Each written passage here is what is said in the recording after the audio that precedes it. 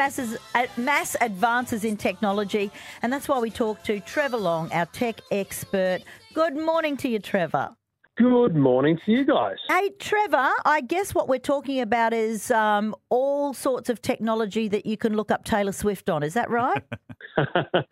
Exactly. I'm amazed there hasn't been a Taylor Swift experience created for the Apple Vision Pro, which is this... it's early in the morning, Trevor. Give them time.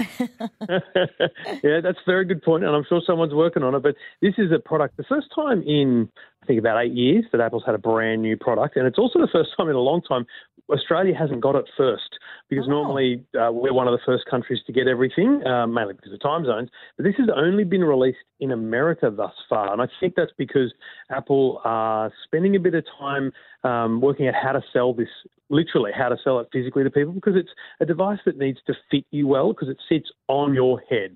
And, you know, this is a kilo of computing on your head. It may or may not be comfortable for some people. So they're spending a bit of time on that, plus, you know, actually working out what we need it for, getting developers to build things for it, like perhaps the Taylor Swift experience, because this is a product, guys, that launched 5-6 months ago, was announced 5-6 months ago. I got to use it at the time, and I said, and I continue to say, it's the most amazing piece of technology I have ever experienced. Wow. That's saying something coming from Trevor Long. But I don't know what we need it for. Okay. Hey, look, Trevor, my son has an Oculus Quest, which is a much cheaper version of a virtual reality that sticks to your face. I put it on and was in this room, and I'm looking around going, it was absolutely amazing. If this is better than that, I don't think I would ever leave. It's way better than that, I can tell you right now. The quality of the environment, because the screens are higher resolution, it's just a better user experience than Meta's Quest. And it is 7 to 10 times more expensive, so there's a reason for that. So it can either be a fully immersive experience where you go, I want to be on the surface of the moon and do my work, or you dial it back literally on a little dial on the headset, and you're in the room you're in, and you can see the room around you, you can see the people around you, but you can also see the, you know, messages, the apps, the websites, and your work in front of you as you choose to put it in different parts of the room. And here's the thing, you could put a screen on a wall, you could put another little screen above a desk, and then you could walk into another room and put another screen over on that wall, and they all stay in place as you walk around. Isn't it a little bit claustrophobic? Look, I think it depends on the individual. I personally don't love these kind of closed-off environments, and I don't think it would work for me for longer than, 30 minutes, an hour at most. But a lot of people just find it to be a great new way of, computing, and that's what Apple calls it, spatial computing. They see it as a future way of interacting with screens and content.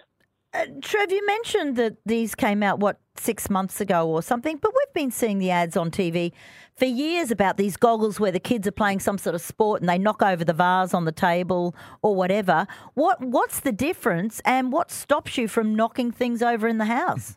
Well, look, I agree. I saw stuff like this on Beyond 2000. Yes. Back in the days of the Metacolour, right? Yes. That's really going back. But the big difference here is this has that ability to be in the present space, so you can see the room around you, so you won't knock into things.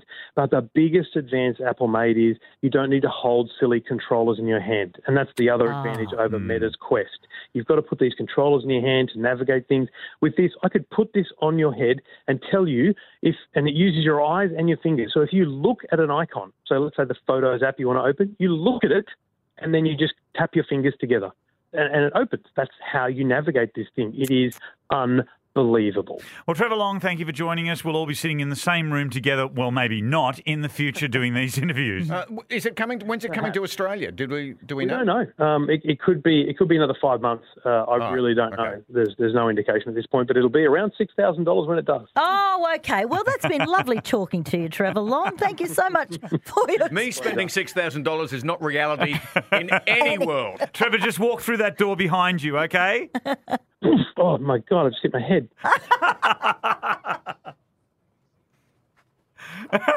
And there it is. Today, we're looking at some rain around, and we are getting it this morning. Can I get one where I'm in a love embrace with Orlando Bloom? He's Sure. there whispering sweet nothings to me. That's version 2.1.